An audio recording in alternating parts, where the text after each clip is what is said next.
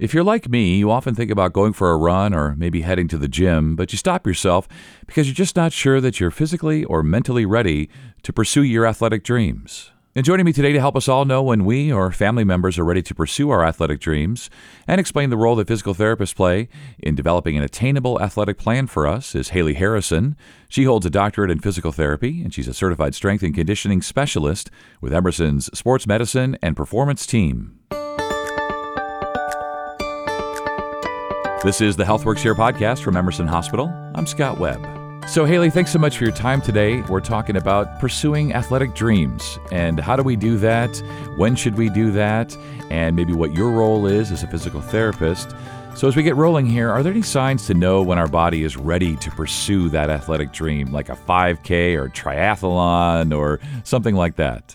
I think the idea that is really key here is specificity. So if I'm in the gym all the time, it's going to help me become stronger and more fit, but it won't necessarily prepare me for something like swimming, for example, right? Only being in the pool would prepare me better for that. So if your goal is to hike a mountain while you're on vacation, but you live in a flat area, training your body on the stairs or performing exercises like step-ups at the gym can help you get ready for that.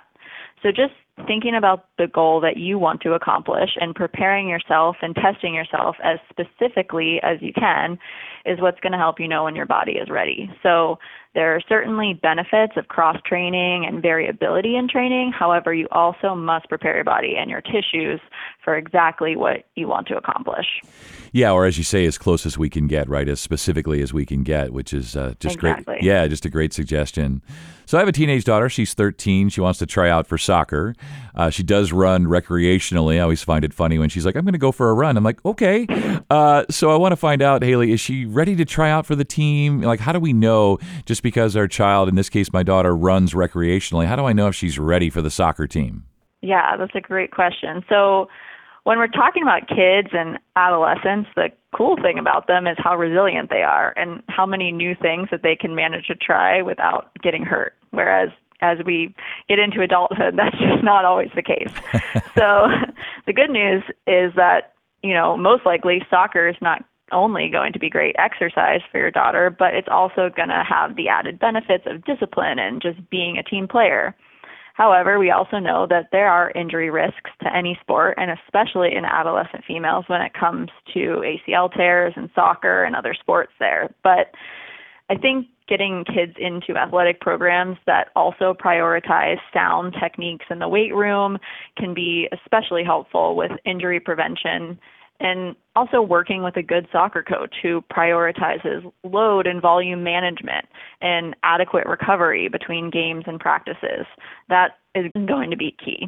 So during the off season from high school sports, there are a lot of great programs out there for athletic development and performance. So I think finding something that's sort of geared toward her age group could also be something that I would recommend. Yeah, and as you mentioned, recovery is so key, and it's so hard with teenagers. So speaking of family members, my 80-year-old dad came to me and said that he wants to be more active. I was thinking, okay, what does that mean? Does he want to walk? Does he want to run? And he was sort of asking my advice, so I'm going to pass this on to you, Haley. How do I know if he's really ready to be more active? Yeah, so with elderly folks, exercise continues to be so important, but as PTs, we really do want to prioritize safety and minimize things like fall risk. So if your father isn't typically active, I think it is actually a great idea to maybe get him in with a PT for an assessment, sort of like a wellness tune-up, so that someone can assess his balance and his strength and just his overall functional mobility.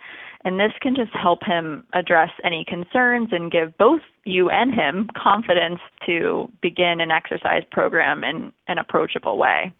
Yeah, that's great advice. I want him to be more active, of course, but I want, as you say, to do it in an approachable way, something that works for him and doesn't jump into it too fast, as many of us do. We sort of have these dreams and goals, and we sort of jump in too fast, and then we get injured, and then we get sidetracked and all of that. And that kind of leads into my next question. What's the harm in pursuing an athletic goal that maybe we're not quite ready for? Yeah, I think you kind of started to answer it already, in the sense that what we see most often in these scenarios is what we call overtraining, which is the idea of training too hard and or too fast. So this can not only lead to injury, but also like irritability, fatigue, just that sense of just being too run down day to day. With proper training, we expect people to feel better, not worse. So sometimes the goal of whatever we're trying to accomplish just gets in the way of approaching things gradually or even sometimes with common sense. Yeah, that's so true. And I find that when I get that burst of energy and I think, okay, I'm going to start doing this, I'm going to start doing that, I'm going to get on the treadmill, I'm going to do whatever it is, right? That, if I set my standards too high, set the bar too high, and I can't reach that, then I end up feeling bad about myself and disappointed in myself. And I'm sure you have some thoughts about people setting those like attainable goals. Right. And so I think being realistic with yourself, but also not being too hard on yourself, right? And, you've got to listen to your body and do what feels good to you on that day, and every day is just going to be different. Yeah, it sure is, especially as we get older. I'm 53, and every day sure is different. So let's talk about how we can prepare our bodies for these athletic endeavors, whatever they are, climbing mountains or just simply walking around the block. What can we do to prepare ourselves? Yeah, I think the first thing is habit formation, right? So building physical activity and exercise into your life with consistency not only forms a habit, but it's also going to produce those physiologic changes at the tissue level in order to prepare the body physically. So I come back to this quite a bit with my patients, and I probably will today, but the key is graded exposure to activity, or in other words, a gradual and not sudden progression into what you want to be doing. So injury occurs because an activity or a stress on a tissue exceeds the capacity of the tissue itself. So the easiest concept to understand is a broken bone, by which the force on the bone exceeds its strength or capacity, which would cause a fracture. But this is also the case with muscles, tendons, ligaments, and sometimes even without an actual injury to the tissue, we can just exceed what our tissues can tolerate by simply overdoing it, which can lead to the experience of pain. So we have a saying in PT that is, hurt doesn't necessarily equal harm. Pain is complex, but the key to any endeavor is just gradual exposure into the desired activity with consistency and with adequate recovery within the training. So all of these things and doing this with intention can actually build the capacity of the tissues so that they can tolerate more and more load over time and become more resistant to injury. It sounds like a simple concept, but sometimes the guidance of a professional can be really helpful with this. So like working with a personal trainer or a strength coach or a PT who builds you a well-designed program can definitely help you prepare for a performance goal. Yeah, a well-designed program. That's something that I don't do for myself, but I can completely understand the value in that. And you did mention injuries in there. If we're injured, how do we know if that's when we need to see a PT or an orthopedic surgeon? Like, what's the threshold there? Is it just sort of individualized that whatever that person can take, or is there kind of a rules of thumb, if you will? Yeah, that's a good question. And I mean, everyone's going to make that decision a little bit differently. But in general, like if something is bothering you, I really would recommend getting in to see a physical therapist sooner rather than later, because a PT can just simply help you determine whether to continue training or maybe just take it easy, or if it's bad enough, stop completely. And if the injury is severe, a PT can also determine if a referral to an orthopedic surgeon for further evaluation is necessary. So this being said, many aches and pains do just resolve on their own, but it certainly can be helpful to sort of have a guide along the way. Yeah, it definitely can. And Haley, I've heard this expression before, listen to your body. I hear people say that, well, to listen to your body. And I think, I don't know what that means exactly. And what if my body is misleading me? So from your perspective, from a PT's perspective, what does that mean, listen to our bodies? Yeah, and I think I probably already said it once today to you, and I do say this to my patients all the time. But it is a good question because it, is a phrase that we hear a lot. And there's so many things in life that can impact our tolerance to activity, like the amount of sleep we got, the stress at work, what we're eating and our nutrition, family dynamics. even if you are on a well-designed program tailored to reach your goal, there's going to be hiccups along the way. There's going to be days when your body feels like it needs rest or maybe just gentle movement. There's going to be days when your workout feels really hard even though you're doing less. And that's okay. So it's sort of all part of the process, and listening to your body is 100% okay and recommended. So if your training or activity feels like it's aggravating a nagging injury, maybe you back off a bit. If you're feeling like $1,000,000 and you want to push it, do that, push it a little bit harder that day. But I think the biggest thing to remember is just that we are dynamic organisms living in a dynamic environment, and every day really is going to be different. Yeah, it definitely will be. And, watching the Olympics, which is always exciting. And as we saw with Simone Biles at the Summer Olympics, competing and chasing athletic dreams, it takes both physical and mental toughness.